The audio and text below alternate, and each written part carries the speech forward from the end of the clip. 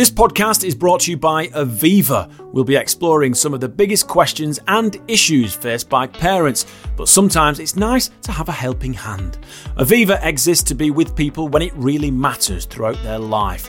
They've been supporting people through life's financial challenges for over 300 years, so they know a thing or two about preparing for the future. Aviva is with you today for a better tomorrow. Right, let's get into it. Hello everyone, thanks for joining us again. Myself, Vernon Kay, and Holly Mackay here.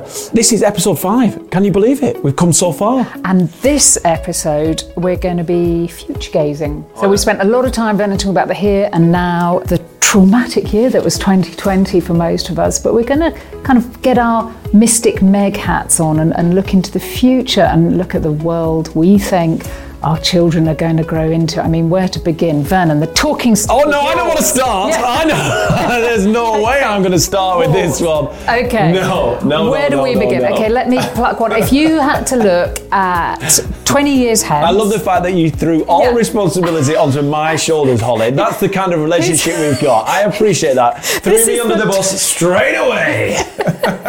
Well, you're the pro here. Come on, no. You know, I'm going to not on this subject. Make you sweat on it. Okay, so when we look 20 years down the track and think about the world our kids, so this should be called the boring old farts episode, because here we sort of sit. This is where we turn into our parents, Holly.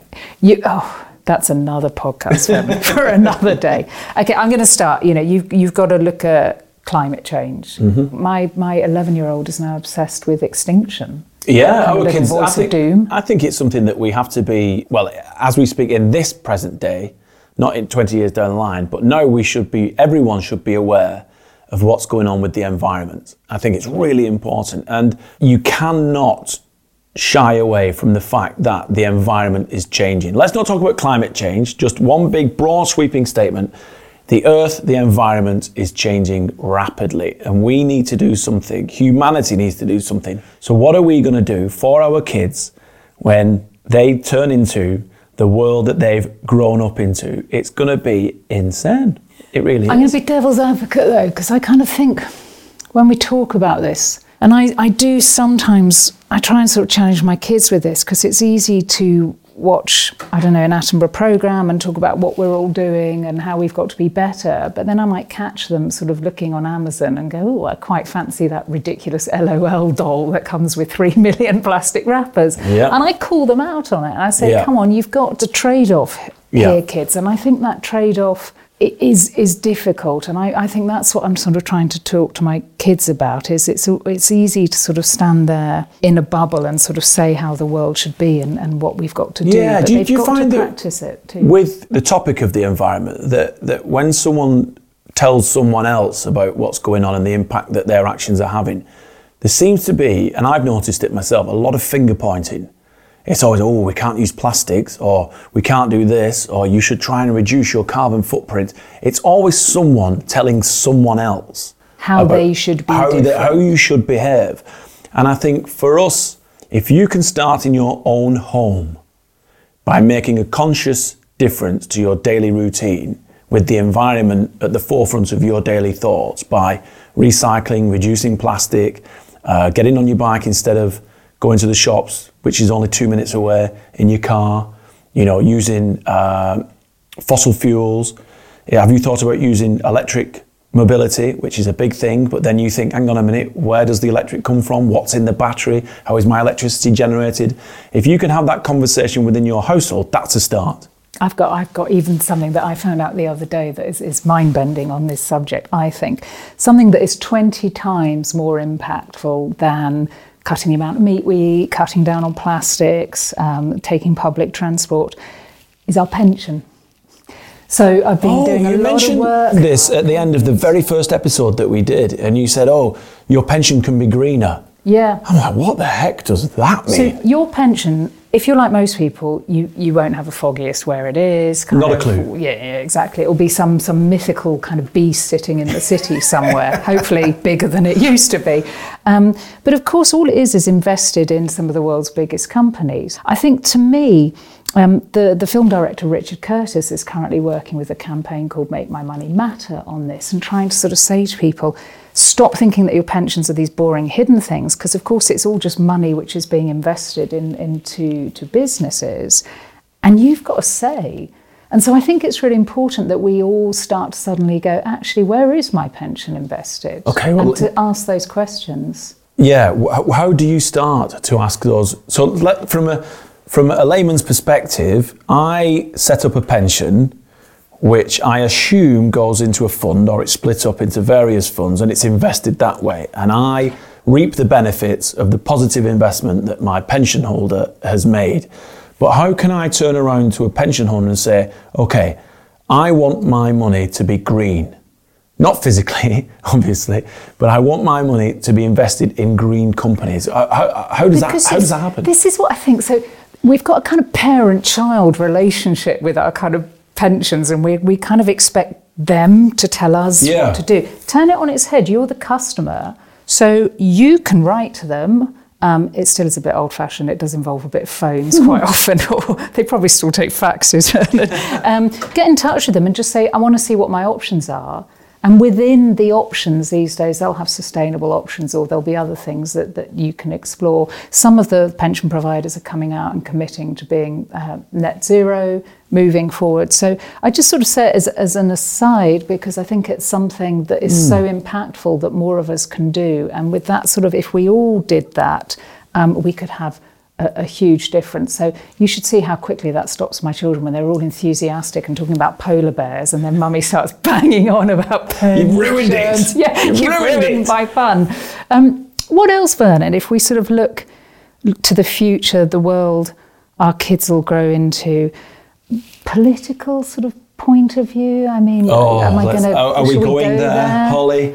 Well, we've had a fairly extreme year of some fairly extreme leaders in inverted commas. Yeah, I mean, let's look back at 2020. What a year where every social issue rose to the top of the, shall we say, the cesspit. And all those points became debatable. All those points, in a good way, became topics of conversation. All these big social movements which generate a lot of traffic, both in everyday media, print and broadcast, but also in digital media. You know, social media is where these movements really get a hold, and some would say it's a good thing. Some would say that having a free forum to speak is a bad thing, because not all your checks and balances are done. So sometimes there's a lot of fake news, which became topical in 2020 as well. I think it was a year where conversations were able to be had, and I hope that they will define or realign the future that our kids are going to have, where we live. And this sounds really preachy, and I apologise. It's going to sound like a Miss World speech, right? But I hope that we will live, my kids will be in a world where colour doesn't matter, religion doesn't matter, freedom matters massively, freedom of movement of people, freedom to speak, but also the fact, and this is really simple, that hate slowly disappears. That's all I ask for. And I know... Not much. Chuck in world peace as well. I was going to go there with world peace, but I thought, oh my gosh, I sound like Miss UK. It's Miss England. Yeah. This podcast is brought to you by Aviva. Visit aviva.co.uk to find out more and enjoy the rest of the podcast. Aviva is with you today for a better tomorrow. All right, Holly, so let's bring in Vicky Broadbent, our guest for this pod. Hi, Vicky. Hi, Vic. Hey, how are you guys? Hi. Yeah, we're really good, quite envious and a little bit jealous that you've got a book called Mum Boss, and of course you've got honestmum.com. So if we're going to talk about anything which is parent related, then obviously you're our first port of call. But today's topic is an interesting one because it's all about the world my children will grow into. It's quite broad.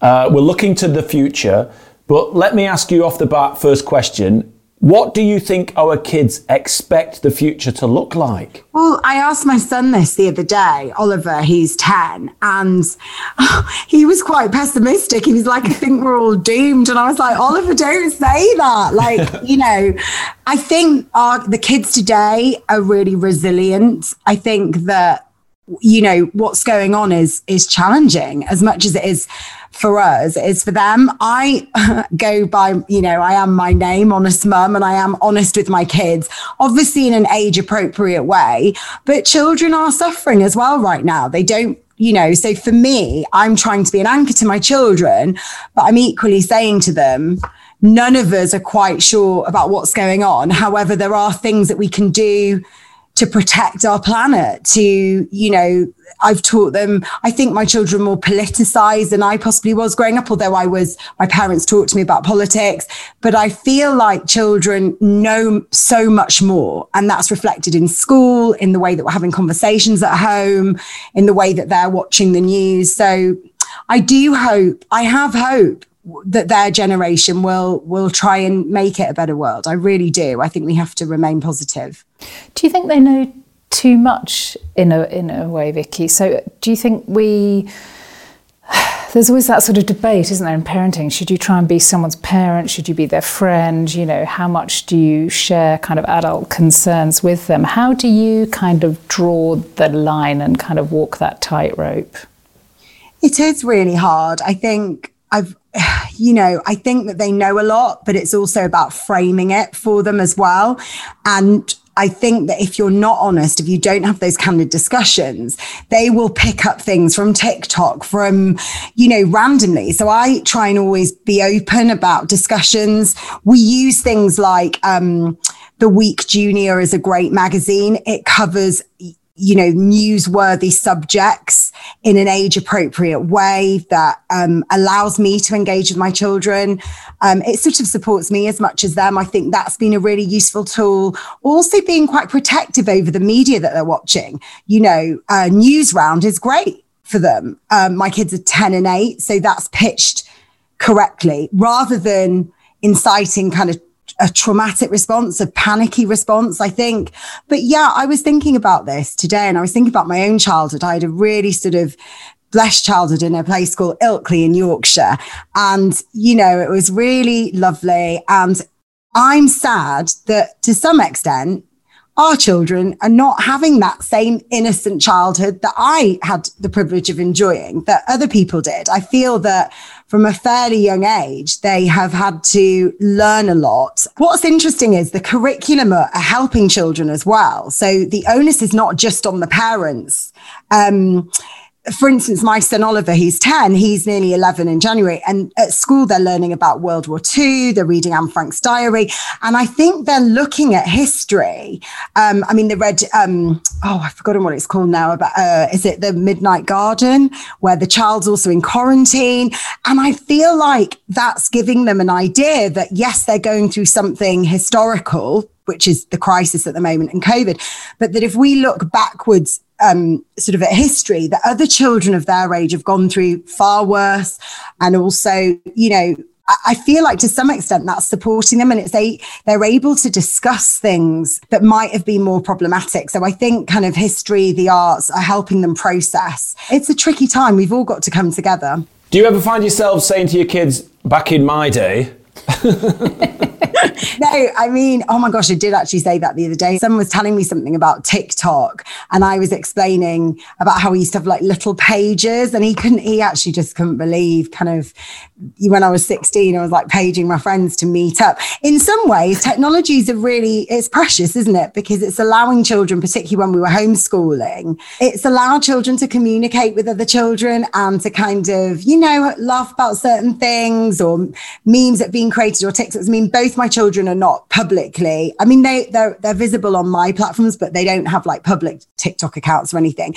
But when I sort of look at things or look at the messaging with their friends, they're still having fun, aren't they? And they're creating these little dance routines and stuff. And I think it's important to have an outlet to be creative. So Vicky, what about your kids then, when they kind of look to the future? You mentioned your son can be a bit sort of doomy, gloomy, Armageddon is coming. But what worries them, do you think, about the world they're going to grow up into? It's such a strange time at the moment in many ways, but I sort of feel like there's a lot of potential as well. Like they're realizing how important it is to vote as they get older. We talk a lot about our political opinions here. They're very proactive in terms of the way that they they feel that they have a voice. And I think that's come with social media. It's also come in the way that we've been brought up. I was brought up by a really strong feminist. My parents were immigrants to the UK. My parents are both Greek Cypriot. They met at university, and then I grew up in Leeds. So definitely my upbringing and the sort of stories that I've heard and kind of the work ethos that I've been sort of given and handed through my family have really sort of influenced who I am today. And I've sort of wanted to pass that on to my kids as well. And I know this from conversation with my children about how they wouldn't, you know, they won't tolerate any isms, racism, sexism. And kind of, it gives me hope that children, they want change and that's really important. And I think as parents, we have to keep educating and not shy away from learning ourselves as well, and developing and learning ways to communicate with children. But if we're Vicky, if we're moving into this, or we are in this digital world now, and information, like you said earlier on, is easily accessible to our kids. It's at their fingertips. It's on their, if they have a phone, it's on their laptops. You know, all this information is also readily available in school, in the tech department, because, you know, schools do have laptops and computers and this, that and the other, and iPads. If all that information is there, at what point do parents take the responsibility of sitting their kids down and explaining themselves about politics, about racism, about homophobia, about the Me Too movement, instead of allowing our kids to go out there and fish for it themselves? At what point do we say as parents, all right, enough's enough, we need a chat? I mean, it's never too early to start discussing those things. It's children. They did research and found that children can distinguish between colour very early on. I was reading that in Uji's book, and that we need to talk, and we need to, I think that a lot of mums before I had a baby advised me that about being an honest parent really early on, and about, you know, we can't sugarcoat life. My own parents experienced racism themselves. I mean, I was in a very well-known store with my mum, and we were spoken to very slowly as if we couldn't speak English. And there's a lot of casual racism. There's layers there. And I think it's really about using tools, looking at the news together, and also really discussing things and welcoming questions. I think as parents, we need to create a safe environment in which we can talk. And this is what I've been doing since they were young. And when my children ask me questions, I try not to pretend, even when it feels uncomfortable, when they're asking me about, you know, how do women have babies and what happens? And one thing that's really interesting that I've found over the years, children have so many answers that we are seeking. They think in a very, it's not simplistic, it's actually quite profound way. I've actually leaned on my children quite a lot. So I had a traumatic birth with my first baby, and that was really tough. And it was only about a year ago that I really talked to Oliver about it. And I said, you know, Oliver, I experienced a really traumatic birth. I was very depressed for the first year that you were born. I feel like I missed out on a lot of that year, and it was heartbreaking for me. But I just want you to know that I loved you then, I love you now, that this wasn't your fault. And he turned around to me and said, that is such a sad story, Mummy. And it was just that realization, that recognition, that empathy, that understanding. We need to be human. We need to humanize parenting, because when we try not to, that's when we cause problems. I think you know, my parents were honest, but I do think that for a lot of it, my mum was, and she is an amazing mum, but I think I didn't realize she was human until I was almost an adult, or until I was at least a teenager. And I think for my children, they've experienced loss. We lost a very close relative. They've experienced me having an operation on my thyroid that caused a lot of medical complications. There were times when I couldn't breathe properly, things like that. They saw me scared and human. But the important thing was not to allow them to unravel afterwards, but to talk through that. And actually, my children gave me a lot of support. And I think we underestimate that. Yes, we don't want children to experience trauma, but the more we shield them, the less equipped they are for real life. And real life is hard. So it's that very delicate balance of, you know, equipping them, empowering them, but loving them, and being, because I am naturally quite a worried mum. You know, Oliver said, let me walk a bit of the way to school. And I'm like, no. And I'm really creative. So I have a million different scenarios, and I watch all those shows on Netflix, like Good Girls, and I just drive myself mental, love them, but go mental about them. But I'm slowly learning. I have to let go as well. So yeah, I mean, there's no easy answers. Everybody sort of follows their own way parenting. It's interesting how the media, though, has an impact in the way we perceive society and life. My parents, for example, my parents are both well over 75, touching 80. And we talked about a couple of things that happened in my childhood, which is relatable to my 16-year-old and my 11-year-old. Yeah. And we were talking about digital content. And I said, yeah, but, you know, you didn't have mobile phones in those days, Mum. There was no such thing as digital technology. Information wasn't accessible at your fingertips. You had to go down to the library or rely on a neighbour or someone else who had a bit of info to pass it along.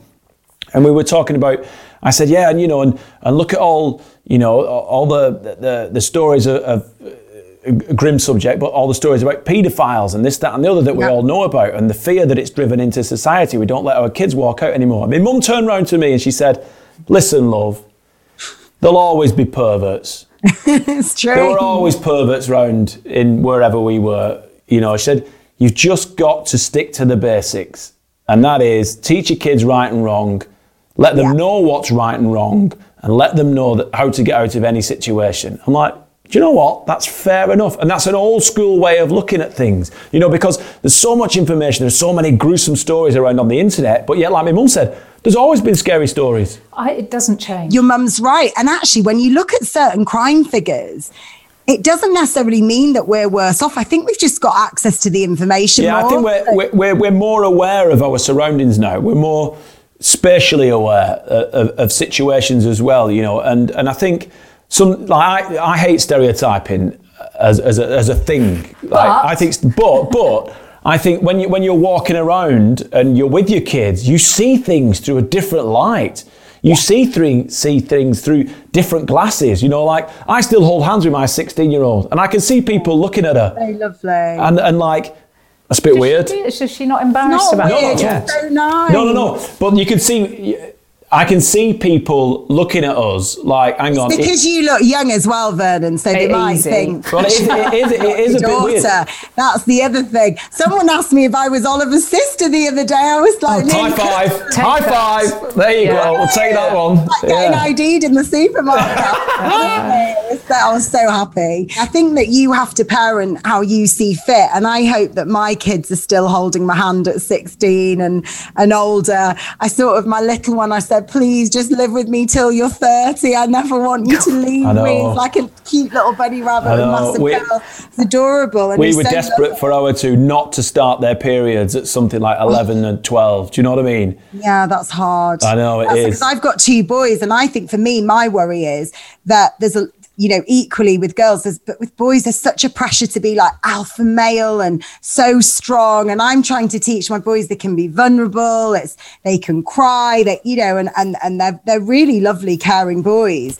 And I've noticed that a lot of it comes externally, like other people sort of putting that on, like other people saying, oh, boys are really rough and tumbly, boys are this. And actually, boys are really diverse in their needs, boys are really emotional, characteristics, what they enjoy.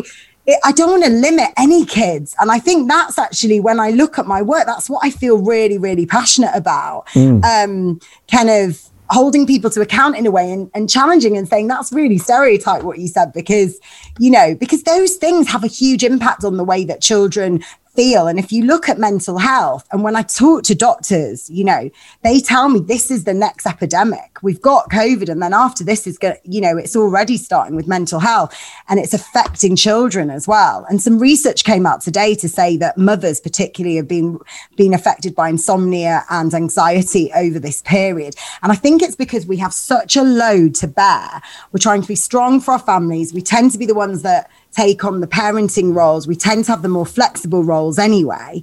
And I think that, we just have to try and, we just have to admit sometimes that things, I'm quite honest with my kids. Like I had, I can't remember, I lost my temper about something the other day. And then I was like, oh gosh, I'm really sorry. I didn't mean to shout at everybody. I'm having a really hard day. And I think that's all it takes sometimes to explain that actually, sorry for screaming. I'm just wine in the toilet now. But that's so relatable. It's so relatable where you just go, oh, da, da, da, da, da. Like our youngest has a habit of wherever she goes, she leaves a trail. Oh, that's teenagers, right? Oh, it drives me insane. Yeah. And I'm like, I'm sorry for shouting, but Amber, I know where you've been because there's either a pile of clothes or your dinner plate. Because sometimes we allow them to have their dinner, or not every night, but every now and again we let them watch their favourite cartoon or movie whilst having their dinner. And it's a treat for them because they've got homework and stuff. I said, but you never shift anything. You never shift anything. Really hard. And the battle, a constant battle. Oh, it's crazy. When my son went back to school after homeschool, he drew a picture of me and I was drinking wine in the picture and I was so... Classic. It was so embarrassing. It's called survival. Put a laughing emoji on the picture, like one of those stickers. I was like, oh gosh, yes, there was a lot of wine that got me through. Yeah, just tell Oliver it's mummy's Calpol. Yeah, exactly. Well, even when the teacher, it's my birthday soon, the teacher's asking what I want, and he was like, my mummy really likes gin. Yeah. Gin. They've learnt really. But you've got to survive, guys. You've got to do what you have to do. Exactly. Vicky, we could talk forever. Oh, it's been really lovely. Really could. Thank you, guys. No, thank you. Thank you for coming on. Really appreciate it. my book enough. There you go. Yes. Mum Boss. Oh, what was the American version? The Northerner in me, you see. Working Mom. Vicky, all the best and have a great birthday. Thank you so much, guys. Take care. Bye.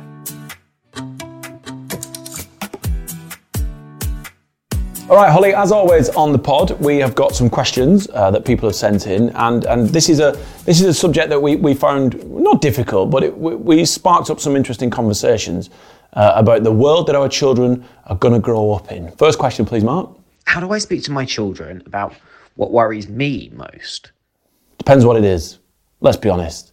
There's some conversations that you should have with children. There's some that should be left for later years. What do you think, Holly? It's a tough one. I think, when we sort of look at the world they're going to grow into, they'll ask, my kids ask me about questions the whole time we talked a lot about the environment, about climate change, all of that sort of stuff comes up.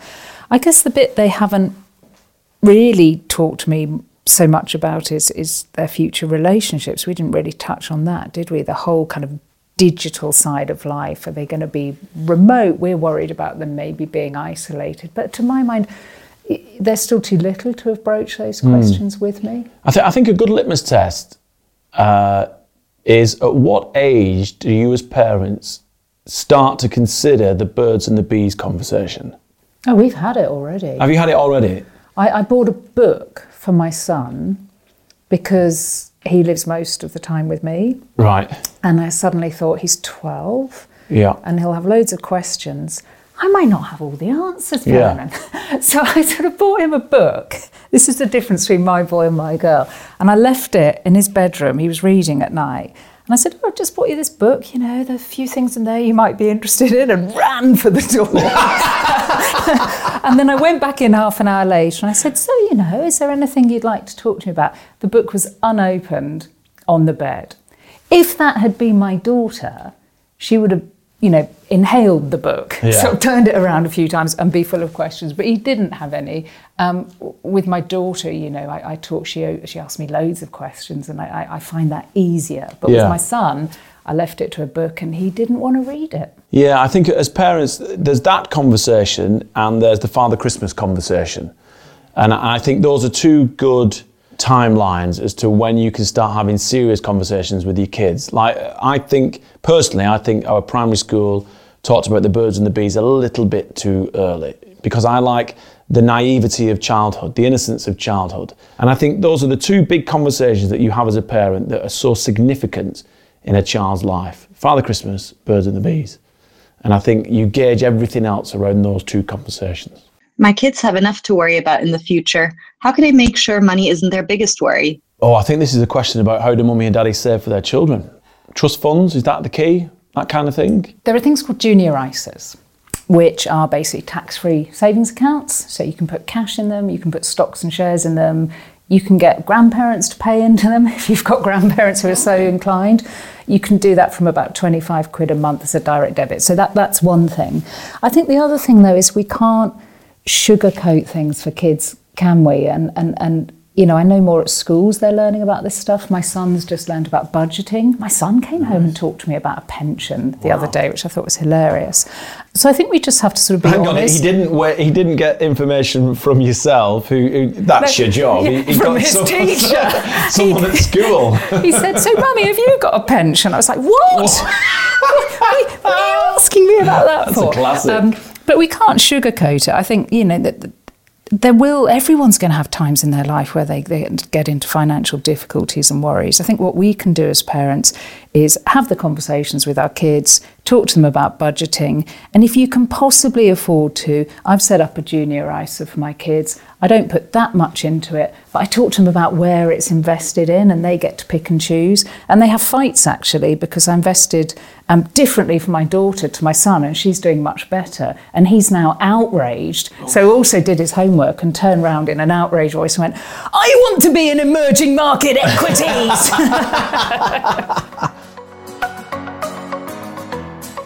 Now, we've mentioned it already in this episode, but there's some really clever ways that we can all change how the money we're already saving can influence the world our kids are going to grow into. Our resident expert, Alistair from Aviva, is here with more info and everything we need to know.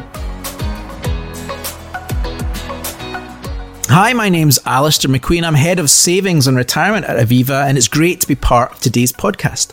Money talks, as the saying goes. And deciding where you invest your hard-earned money can play its own part in shaping the world into which our children will grow. Now, many pensions or ISA products present you with a range of investment options. If you are already or are considering investing in an ISA or a pension, these are my top 3 tips to help you take control of your investment options. First, simply appreciate your investments. You may be surprised by how much you are already investing in a pension or another product. A good place to begin is by appreciating exactly how much you have invested today and in which funds you are invested. Your annual pension or ISA statement should present this information to you. Or if you're unsure, simply contact your provider and ask for an update. Second, understand your options. Having first worked out the total value of your investments, the next step is to understand the range of investment options that are open to you. You may be surprised at the range of options available. Some modern pensions and ISAs, for example, carry thousands of investment options, covering different underlying investments, different geographies, and different levels of investment risk. And there's a growing popularity in the provision of funds with an environmental focus, investing in sustainable energy or recycling initiatives, for example. And third, take control.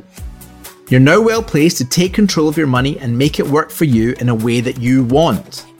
Most modern investment products let you switch your investment options for no fee, and you can normally switch again as your plans change.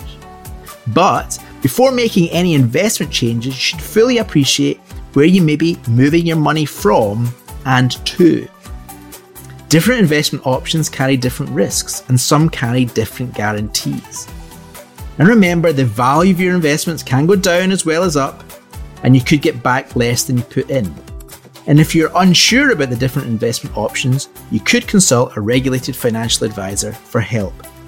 Our investment management business, Aviva Investors, is committed to developing funds that satisfy strict environmental, social, or governance targets. And if you're in a workplace pension with Aviva, we are committed to ensuring our default funds meet the United Nations Paris Climate Agreement of being net zero by 2050.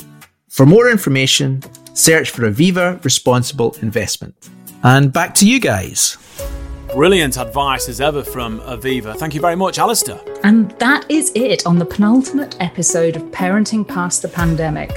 We'll be back next week with a really interesting discussion, one that's close to my heart, around the changing family unit. In the meantime, if you'd like more information, I get it, it's my turn this week, Holly. Here we go. If you'd like any more information on this week's topic or any other episodes, then head to the website in the podcast description or aviva.co.uk/parenting-past-the-pandemic, including additional content from our very own Holly. I'm so pleased I got out of having to say that website link this week. And don't forget to hit subscribe or follow wherever you got this podcast to make sure you don't miss any more. You've only got one chance left. We'll be back on Monday. Bye for now. Bye. This podcast was brought to you by Aviva. Check out aviva.co.uk for more details. Aviva is with you today for a better tomorrow.